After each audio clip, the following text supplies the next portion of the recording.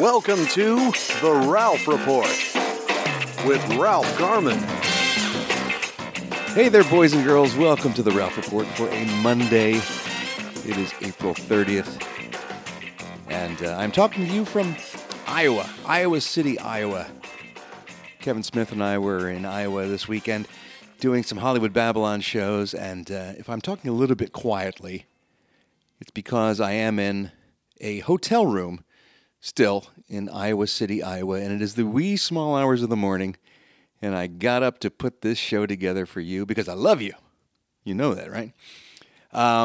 Anyway, great shows here in Iowa. If you are one of the folks who are with us in either of our two shows in Des Moines or in last night's show here in Iowa City, I know there were some Garmy members out there and some folks who subscribe to the Ralph Report, so thanks so much for coming out to the shows. They really were a blast. 3 really great shows.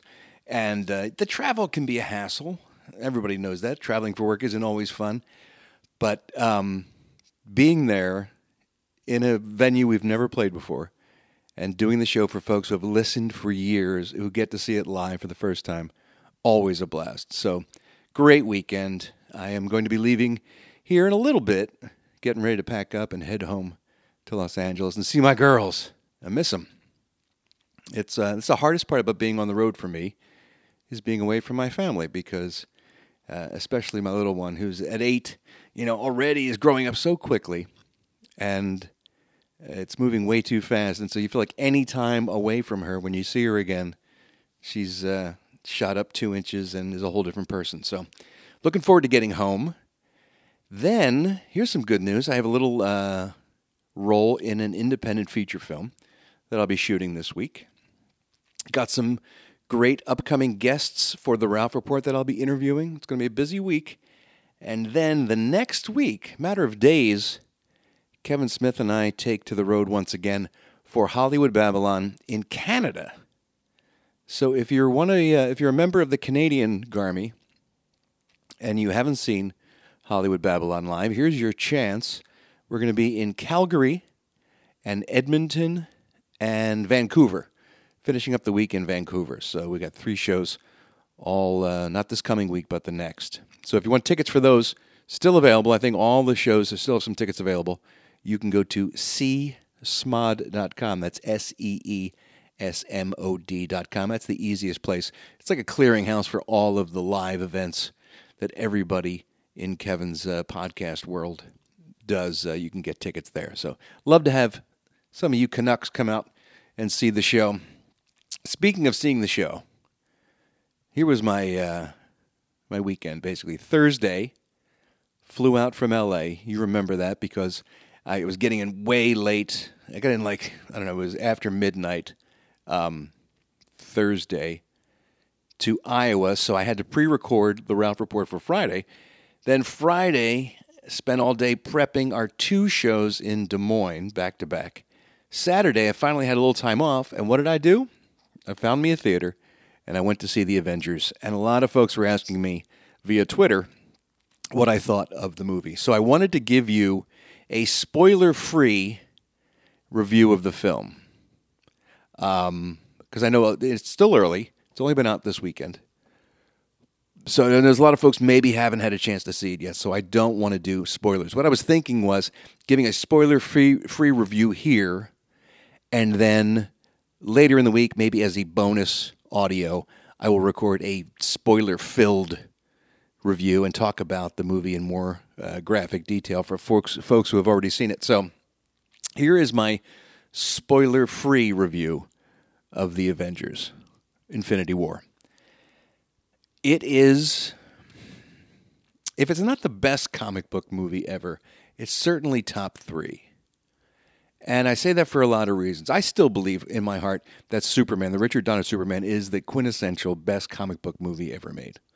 In terms of tone and execution and originality, and it sort of set the template for everything that came after it. So that's sort of untouchable, in my opinion. And then, depending on the day of the week and what movie I've just seen, 2 and 3 bounce around. But I got to tell you, I think this movie is right up there. And here's why. It is what the Justice League movie wanted to be. It is the culmination of every comic book geek's fantasy of what it would like to see your favorite superheroes up on the big screen. And this collection of characters are characters that we have known and loved for a decade. That's the true miracle of this movie. Not that it's visually brilliant, which it is, and well written and well acted, which it is, but it is the culmination of painstaking detail and attention to character development and just doing it the right way to where you earn this victory lap, where you get to put all of your pieces into one big puzzle and say, look at what I've created. And I got to tell you, it pays off in such a big, bad way on so many levels. I mean, when you think about it, it serves, 22, 23, 25, I forget the exact number of how many Marvel superhero characters are combined in this film. It serves these characters so well, and it delivers moments for almost all of them across the board in a way that is organic and feels natural and unforced, and you care, and it makes for a really satisfying movie experience, let alone being a comic book movie. It's just a good movie. I found that you've got to know these characters and care about these characters throughout all these films, that the dynamic between them, it's like watching old friends. And it is so involving and so completely captivating. It's 2.5 hours, and it goes by in a blink. I mean, I was ready for more at the end of it, and I'm not a guy who likes long movies. I think usually any movie that's 2.5 hours could use a good half an hour edit. But this one, I wanted more of, I got to tell you. It opens, it throws you right into the storyline at the opening. I'm not going to give anything away, but it hits the ground running. And it doesn't stop. It's a breakneck pace from the beginning to the end. And let's talk a little bit about the big bad in this film, and it's not giving anything away, that Thanos is a character. The basic premise, for those who aren't too familiar, maybe you're new to the Marvel universe of films, Thanos is trying to collect these 6 gemstones that hold various powers into one gauntlet so that he can control reality and control the universe, for reasons that they get into in the film, which are completely plausible and believable and sometimes make a lot of sense. So you're watching this character who's not a well-known comic book villain. He's not the Joker or Lex Luthor or even Doctor Doom or Dr. Octopus or any of the the bigger name superhero bad guys. So Thanos comes in and completely dominates. And he's a computer-generated character. He's CGI. But I got to tell you, and I'm not a fan of CGI, but this is the best CGI character to date, in my opinion, in any film. Not just the quality of the computer graphics, which are outstanding. It's the first time I don't feel like I'm watching an animated cartoon, like a digital cartoon of a person. If you saw Justice League, the Steppenwolf character just seemed like a refugee from a bad video game. The detail in this character is remarkable. But what really sells it is the performance by Josh Brolin, who's terrific as the voice of Thanos, but also the writing, the motivations behind this character, his dialogue, it's all exceptional. So when you get a good bad guy in one of these movies, it really helps. It really helps things along and carries the film, because when you think about it, that's the reason the movie exists, right? To take on this bad guy. Then you surround him with all these characters, like I said, the ones that we know and love and the new ones, and they're all interacting together in such entertaining ways. I mean, Benedict Cumberbatch, I liked the Doctor Strange movie. I heard from a lot of folks who didn't care for it that much, but he is terrific in this. And to watch him interacting with Robert Downey Jr.'s Tony Stark / Iron Man is a blast. They're great together. We've got, it's so great to have Spider-Man back in the Marvel mix. Tom Holland, terrific, once again as Spider-Man. Chris Hemsworth, all the classics, all the OG Avengers. Chris Evans Robert Downey Jr., as I mentioned. Mark Ruffalo almost steals this movie. He is amazing in this film. Funny, emotional, just outstanding. All those guys, all the Avengers you know and love, have their moments of real brilliance in this film. And then you add into the mix some new characters that you love, like the Guardians of the Galaxy characters all play huge roles in this and are terrific. You've got some of the lesser-known Avengers stepping up to the plate in a big way. Scarlet Witch, Vision. It's amazing that they found a storyline and were able to, in a very natural-feeling, organic way, come up with a storyline that serves all of these characters.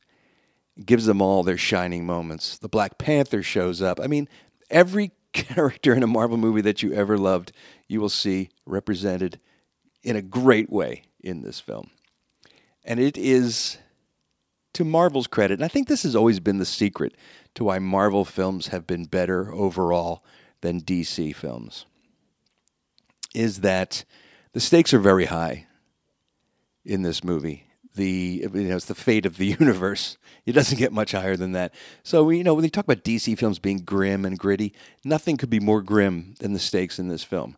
But at the heart of it, there is a sense of joy about these characters, about these adventures, about what these characters mean to people. Overall, infused with this sense of joy makes it so much fun to watch. Even though the tension is high, the movie is enormously fun to watch. I don't mean fun like goofy or funny. There are some jokes in it, but it's mostly, a straightforward adventure tale.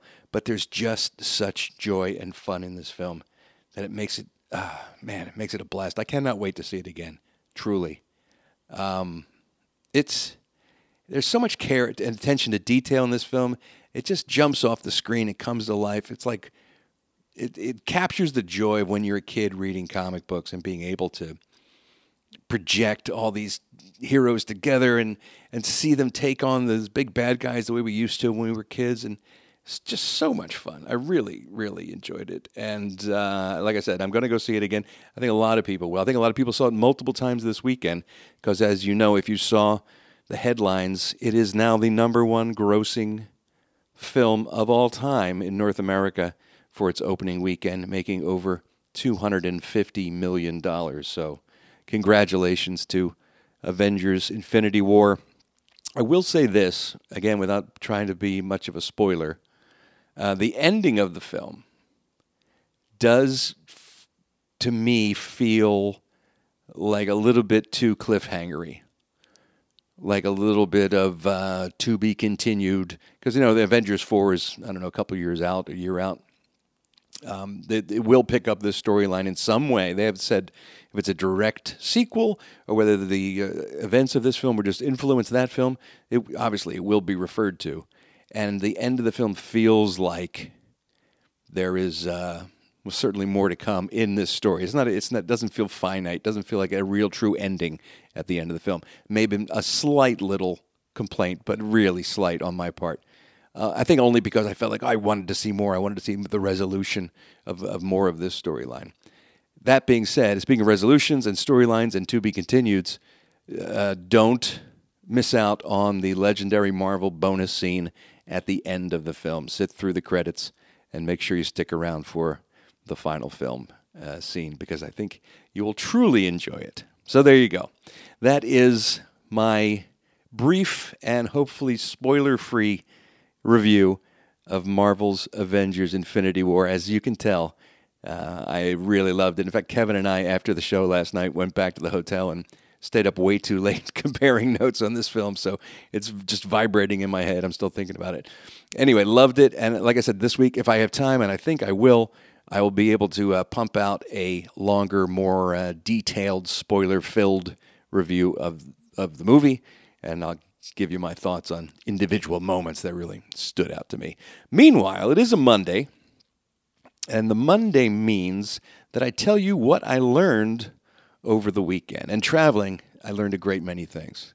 Traveling and also watching some television, I picked up on some things. Anyway, here they are, the top 5 things I learned this weekend. The top 5 things I learned this weekend. Number 5. Number 5 struck me as I was sitting in the theater watching, or getting ready to watch, The Avengers. When did we become so complacent about movie theaters showing us commercials before the movies? And I'm not talking about trailers. That's been a long-standing tradition of movie-going, is you get there early to watch the trailers because you want to know what movies are going to come to that theater near you. But commercials, it's just getting goddamn ridiculous in terms of the commercials that they show in a movie theater before the movie. And here's my premise. Movies aren't cheap. You're spending now $15, $17, I don't know what you're spending for a ticket in a movie theater, depending on where you go. And I think that buys you a certain amount of protection from further commercialism. You've paid for your enjoyment. You've paid for your product. I think you should get it. You get what you paid for. And in no other form of advertising media does this happen. You know, you have network television, and that's free, and so you have to sit through commercials, or you DVR it and you fast forward through them. But regardless, that's commercial television. That's the model, is advertising pays for those programs, so that's the price you pay for watching free television. But if you had HBO and you're paying a subscription to HBO, and while you're watching Westworld, they're running commercials during it, wouldn't that infuriate you? I mean, you pay $3, $5, $10, $20, whatever you pay to listen to the Ralph Report. I wouldn't dream of putting commercials in the Ralph Report and then charging you a subscription fee. You're paying for the product. You should get it uninterrupted, unfettered with commercials. I mean, that's the way it works. If you pay for something, you don't have to sit through the commercials. So if I'm paying a movie ticket price, why am I sitting there watching commercials for Geico Insurance and Coca-Cola and the Ford Edge and for sneakers and clothing? Why did we all roll over and just accept this? Is it because it's the only game in town and the movie theaters have a monopoly and there's nothing we can do about it? I remember there briefly being some murmurs of being disgruntled when it first started to happen, but it seems like we all just bent over and just accepted it. It really pissed me off as I was sitting there because they're packing more and more in. I must have seen, I'm not lying to you, 10 commercials before we even got to the trailers. There was a half an hour of pregame before the movie even started. And if you're watching a 2.5-hour movie, that's your whole day is shot. Anyway, it just pissed me off. Number 4. And while we're speaking of commercials, man, there's a new commercial out now that has to be the most annoying commercial on television in a long time. I am no Reese Witherspoon fan, but I think even the biggest Reese Witherspoon lover would have a hard time stomaching this commercial. Have you seen this one? She's doing a commercial for Crate and Barrel, I think it is, the furniture store. And her goddamn poof. Listen to her voice. Nothing has ever been more annoying than Reese Witherspoon talking about her poof. Personally, I like a home that can go with any kind of flow. That's why I like this little guy. It's called a poof. What's a poof, you ask? Well, the better question is, what isn't it? Casual seating? Poof. A durable side table? Poof. A cozy spot for a tuckered puppy? Poof. A cozy spot for your tuckered puppies? Poof. Oh my God, she needs to stop saying the word poof. Never again. Who do we talk to? We gotta get this pulled off the air. That's number 4. Number 3. I learned over the weekend that Larry Harvey passed away. Larry Harvey, if you don't recognize the name, is the guy who co-created the Burning Man Festival in Black Rock Desert.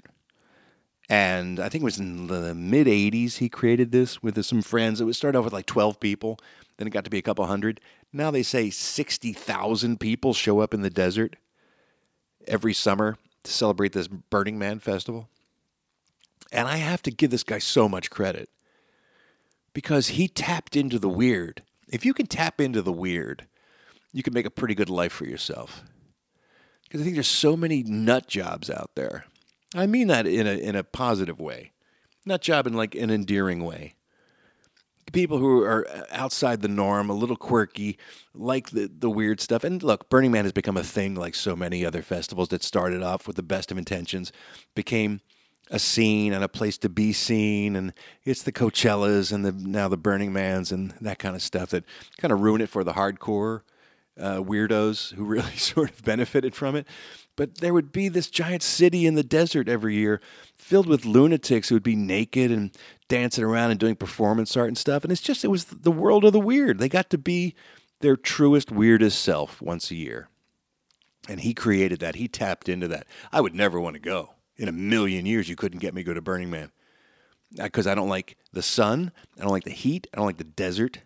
I don't particularly like smelly hippies or patchouli or that whole scene. It's not for me, but I can respect it from a distance that he had something going on there. Anyway, he died from a stroke earlier this month. He had a stroke, and apparently he just passed away. And so I tip my hat to Larry Harvey. And by the way, this guy has to be cremated, right? Never in the history of man has there been a guy who needs to be cremated as a way of burial more than the guy who invented Burning Man, right? Number 2. You know, you pick up on a lot of things when you're traveling. And number 2 certainly is for me. Every time I go to a hotel, they have these irons. And I like to iron my dress shirt before I go on stage when I do a show. So I'm always pulling out the iron, and I set it up, and I warm it up, and put a little water in there, get a little steam going. My iron is ready to go. I like ironing. It's a nice, soothing activity for me. It's very zen-like. I like to iron. I don't know why, but I get off on it. So I like to iron my shirt just so, and I do my thing. And then I'm done, and I unplug the iron, and you let it cool down so you don't burn down the hotel. And then it comes time to hit the button on the retractable cord on the iron.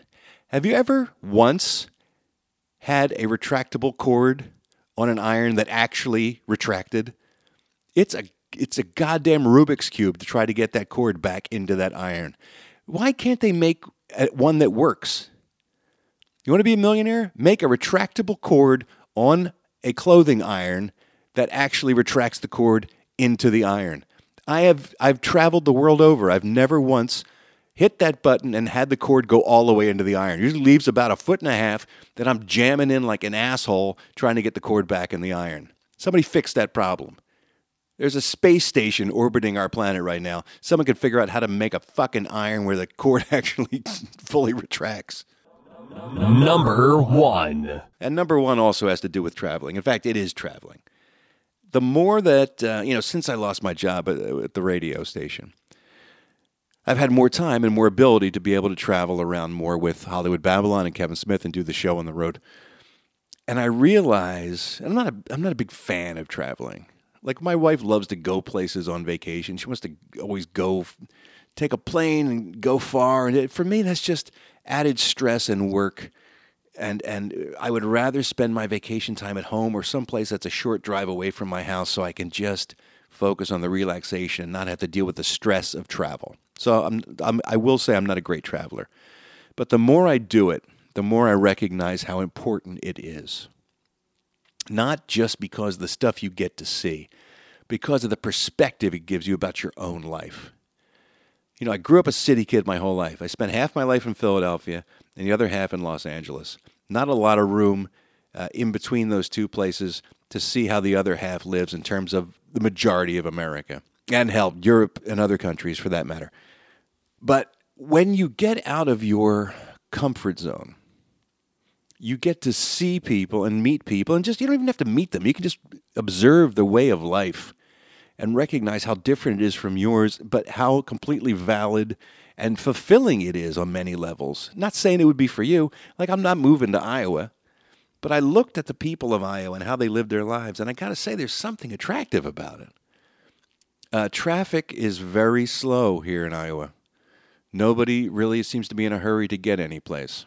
Very unlike anything I've ever experienced. I was driving in Des Moines, and I was going over this large city bridge that goes over the Des Moines River. And I saw a group of people who had pulled over to the side of the bridge, and they were over by the railing, and I immediately thought, is someone jumping? Did someone jump? And they're looking over the side, and as I slowed, I realized that they had pulled over to get out their fishing rods to fish off this large city bridge into the city river below. And I said, that's not something you'd see in Philadelphia. People fishing in the Schuylkill River off a bridge or the LA River in Los Angeles. It was eye-opening for me. That's just a different kind of life in Iowa and all over the United States. If you're an American and you can afford it, if you can do it, I think you should travel to whatever part of the country your people aren't. You know, if you're a country person, you should definitely get into the city. If you're a city person, you should definitely get into country or more rural cities that have a different way of life.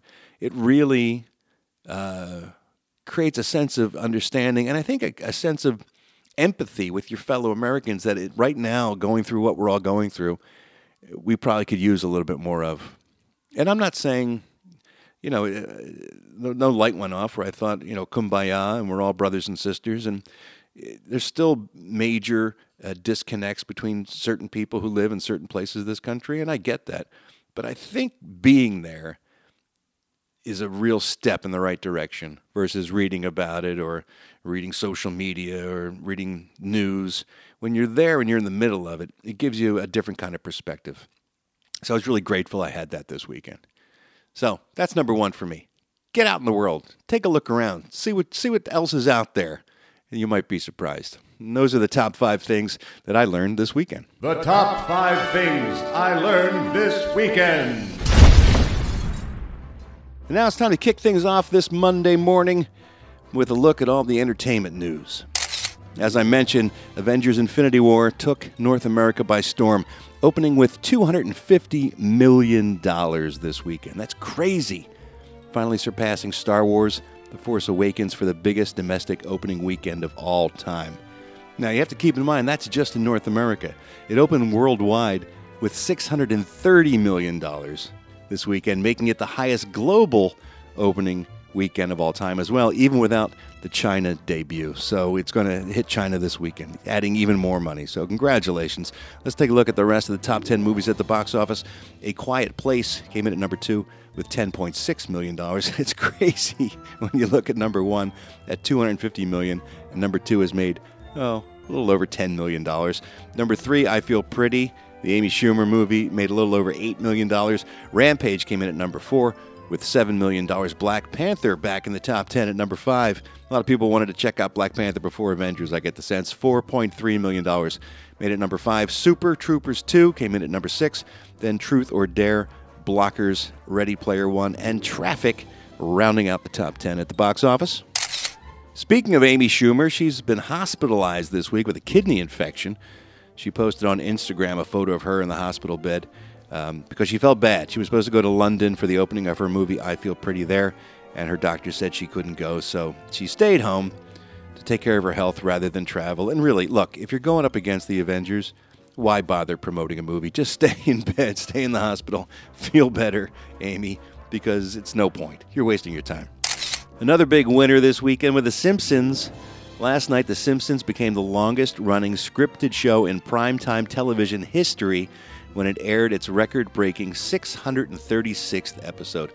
That is just one more than Gunsmoke, the CBS Western drama for many, many years with Marshall Matt Dillon. Started on radio in 1952, and then it became a TV series that ran for 635 episodes from 1955 to 1975, and The Simpsons finally beat that record. They are the number 1 longest-running show on television. Oh, we're the best. And now let's take a look at the celebrity birthdays. All these stars born on this day, April 30th. Cloris Leachman, terrific actress, has been around forever. From the Mary Tyler Moore Show, damn, she was in Butch Cassidy and the Sundance Kid. She was in The Last Picture Show. I mean, a great movie actress, even before she made it on television with her character of Phyllis, 92 years old today. Willie Nelson is 85. Actor Burt Young, probably best known for playing Paulie, right, against Sylvester Stallone's Rocky in the Rocky movies, 78 years old. Adrian Pasdar from Heroes, but most recently from Agents of S.H.I.E.L.D., he is 55 years old today. Johnny Galecki from The Big Bang Theory, of course, and from back in the day, Roseanne, although he was just on an episode recently, he is 43 years old today. Kirsten Dunst celebrates her 36th birthday today, and actress Diana Agron from Glee. She was the hot cheerleader Quinn on that show, 32 years old today. I'm Ralph Garman, and I walk the showbiz beat. Since we're talking about comic book movies and superhero movies, There's another comic book movie that I'm looking forward to seeing called Deadpool 2 that's out soon. And I have a vested interest in this as well because the guys who wrote that film, wrote Deadpool and Deadpool 2, are friends of mine. They created a TV show some 15 years ago now that people still come up to me to this day and talk to me about. Last night, after the show here in Iowa City, someone came up to me and talked about the JOE SCHMO Show. And a lot of people say we'd love to hear the behind-the-scenes story about that show. One of those people was Colin Hanks. When I had him on the show to interview him, he said, you guys should really talk about what went on in making that show. So anyway, I thought that was a great idea.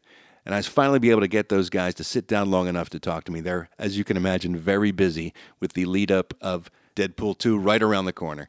But we did sit down and have a chance to talk about the history of the JOE SCHMO Show. JOE SCHMO 1, JOE SCHMO 2, a little bit about SCHMO 3. They were on board. They gave us their blessings, but they weren't directly involved. But this is the oral history of a show that is something that, one of the things I'm certainly most proud of, the JOE SCHMO Show with its creators, Rhett, Reese, and Paul Wernick. 2018 is the 15th anniversary of a television show that changed my life. And it's still to this day one of the things that people ask me about the most when I'm out and about. It's called the JOE SCHMO Show. And today and for the rest of the week, we're going to do a retrospective on the history and the making of that show. And I'm hoping to find out some things that even I don't know. And I want to thank my friend Colin Hanks, who suggested this. When I interviewed Colin for this show, he's a huge JOE SCHMO fan. And he said, have you guys ever sat down and done like an oral history of that show? And I said, no, you know what? We haven't. And I think it's time. And that's why I'm here with the two evil geniuses who created that show, Rhett, Reese, and Paul Wernick. Hi, boys. Hi, Ralph. A real pleasure to be here. 15 years. I just, 15 years a shudder ago. Went through me as I heard that. It was 2003 when the original JOE SCHMO first hit the airwaves with Spike TV, rest in peace. Yes. The year my son was born, I always date my son by... well, that didn't come out right, actually. Don't date your son. No. That's never a good idea. No. Things took a turn very early. Just let platonic along. Yeah, it's got weird. Things got weird here. A lot of ground to cover. Let's get right into it. How did the whole idea come up for this show, and when? Do you remember how long it was before we even started working on it? Yeah, I mean, it was 2001. Am I wrong? 2001-ish. We took very different paths getting to JOE SCHMO. I was a feature screenwriter and was writing movies, children's movies mostly. And I was a local news producer, lastly in Los Angeles at KCAL. And I jumped out of local news into reality TV. I got burned out on local news. And the producer of Big Brother, Arnold Shapiro, was doing a documentary on sweeps in local news, and we connected through that, and then he made the transition to Big Brother and brought me over to Big Brother, and it was Big Brother 2. So you had worked in reality television at this point. Yes, I was brand new to reality TV. It was kind of in the wild, wild west of reality TV, early 2000, and it was the season... Big Brother 2. Big Brother 2 with Mike Boogie and the Evil Doctor, and it was a great season of television. I am not ashamed to say, like, it was really, really good, and Paul got me hooked on it. Yeah, we were. Were you guys friends at this point? Yes, we went to high school together in Phoenix, okay. and so I got Rhett hooked on Big Brother, and we were watching it one night.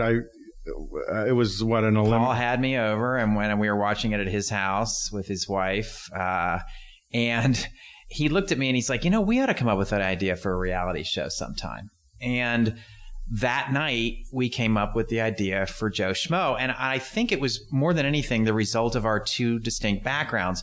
Paul was working in reality. I was working in scripted. And I said to Paul, I don't know if I could just get into doing a straight reality show. It'd have to have some scripted element. So we like to say, his chocolate met my peanut butter. And next thing you know, that night we had the idea for Joe Schmo. The perfect blend of fiction and reality. Exactly. On television. Exactly. And it took us a long time to sell it. We were kind of hip hop. Although not really. If we were on the air in 2003. No. By Hollywood by a lot of standards. That moved along pretty quickly. But by our standards at the time, we spent about, I'd say, 9 or 10 months trying to sell it. And we were hip pocketed it at Endeavor at the time, the agency. And so the meetings they came in a trickle. We were pitching people. We had probably to beg for meetings. Once every 2 or 3 weeks, we'd get in a room with somebody and we'd pitch. And they were laughing. And at these rooms, they would laugh and laugh and laugh. We had one executive who was literally crying. She was laughing. Holly Jacobs. So hard. Yeah, Holly Jacobs was crying. I don't remember where she was. But. And yet it would always come back no at the end. And I think that had something to do with the high risk of the show. And then I think it also had something to do with the fact that we were just two guys. I mean, it was like very inexperienced. And our agent, frankly, at the time said, this is not how you sell a show. Paul, you need to spend a few more years working your way up the reality TV ladder until you get the kind of credibility that's necessary to sell a show. Rhett, you should keep writing screenplays. And you should just leave me alone. Yeah, just basically please stop calling me anymore. Stop wasting my time. And Paul, to his great credit, likes to break rules and doesn't like to take no for an answer and just kept saying, no, please put us in one more room.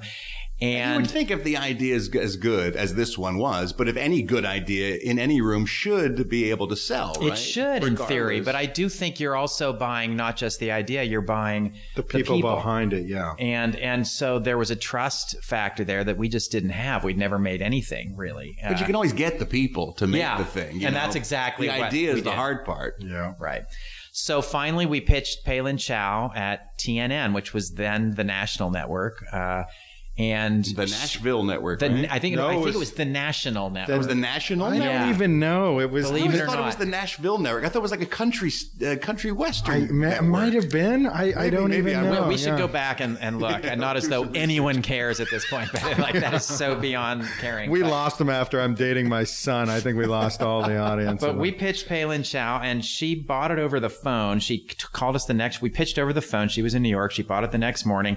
We were just about to head into the agency to try to line up the next pitch because we were sure. And lo and behold, we sold it. And we went up there and we were like the kings of the castle. We strutted in there like we were. And our agent looked at us like, so you sold a show and now you got to go. They're never going to make it. They're never going to make it. Like he was not. He didn't react, what a support staff early on. With the appropriate enthusiasm.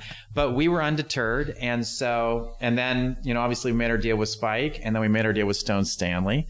And we started to break the show. We got a couple great writers, and we started to break the show. And while we were breaking the show, For those who don't know what break the show means, real quick definition. Yeah, we put up scene cards up on a wall. We had 10 episodes full of scene cards, and we wrote the whole show. When I say wrote, we plotted it. We figured out what was going to happen, who were the characters, what were the immunity challenges, the eviction ceremonies. We should probably say, for those who don't know, just what the concept is. So the Joe Schmo Show is essentially the Truman Show in a reality setting. So imagine a guy comes on a reality show to live in a house with 9 other contestants, and they compete in immunity challenges, vote each other off. It's an elimination style show.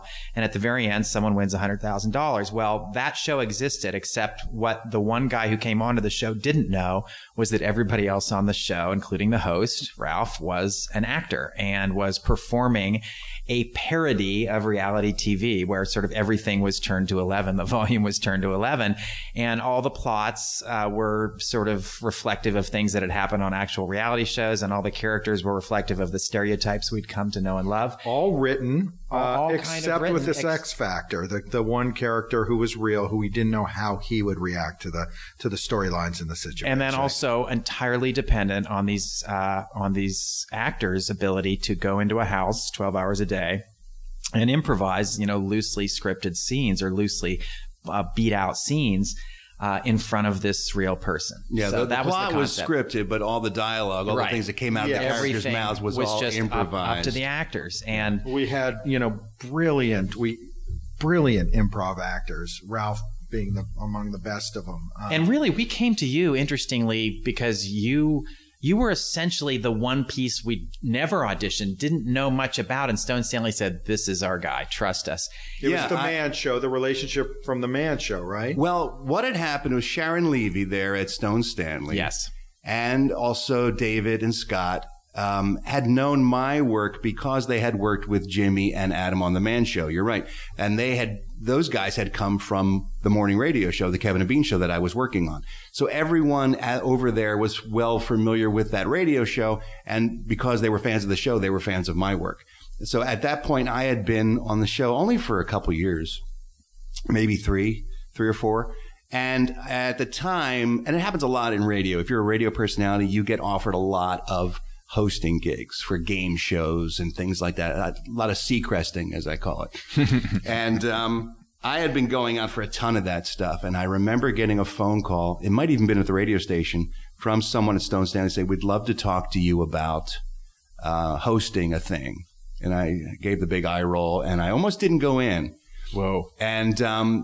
And I said, I'm not really, I don't want to be one of the cue card reading guys. It's just not what I do. It's not my skill set. And I appreciate the offer. And they said, no, this is something completely different, but we can only tell you in the room. We can't, it's a secret thing that we can only say in the room. About it. Yeah, we were always very secretive. So that actually piqued my interest. And when I went in there, and basically they explained it, that you're going to be doing a live improvised play for one person in real time, and where it's going to be a parody of reality television. And you get to parody Seacrest and Chris Harrison and Jeff Probst and all those guys. You get to do your version of that. And that's what hooked me, was the ability to not only spoof those guys, but that genre, and then put on top of it the added excitement / pressure of doing a play for one guy, where if you screw it up, the whole house of cards falls down. That was a remarkably clever concept. And we felt like you were kind of a gift from God, because you dropped in our laps. We didn't know you too well, and suddenly we've got this guy who not only is the best host in the business and could do it straight, but also is the funniest guy around and a phenomenal improviser, which we were really putting these improvisers through their paces in these auditions. I still talk to many of the cast members from all 3 seasons, and they still say to this day it was the hardest job they ever had. Best job, but hardest job they ever had, because you guys were putting them on like 24/7,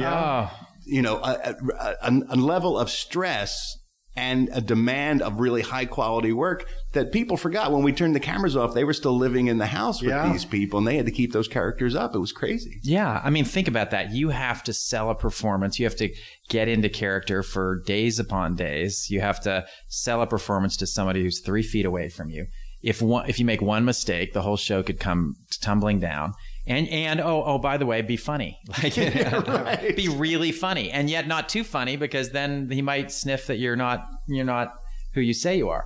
Yeah, it really was a high wire act that was amazing that you pulled it off, that we pulled it off. Rhett and Paul will be back tomorrow. We'll be talking more about the Joe Schmo Show, leading us into the 2nd season, of course, with me and my Falcon. So you're not going to want to miss that tomorrow. Come on back. Speaking of missing the show, if you are listening to the show for free, we've been putting Mondays out there for folks to listen to. It's sort of like a free sample to see if people would like to join us. This will be the last Monday that's for free. If you want to keep hearing the show, you are, of course, invited to go to patreon.com/The Ralph Report and subscribe and hear the show every day, Monday through Friday. Hear all the stuff we do here on The Ralph Report. But for the time being, the free Mondays, that's going to stop. So if you've been enjoying the show on Mondays, why don't you go over and go to patreon.com and subscribe and listen to the show every day. Meanwhile, tomorrow, I will be back in Los Angeles with a brand new show for a Tuesday. I'm looking forward to talking to you then, because I love you. I mean it. Bye.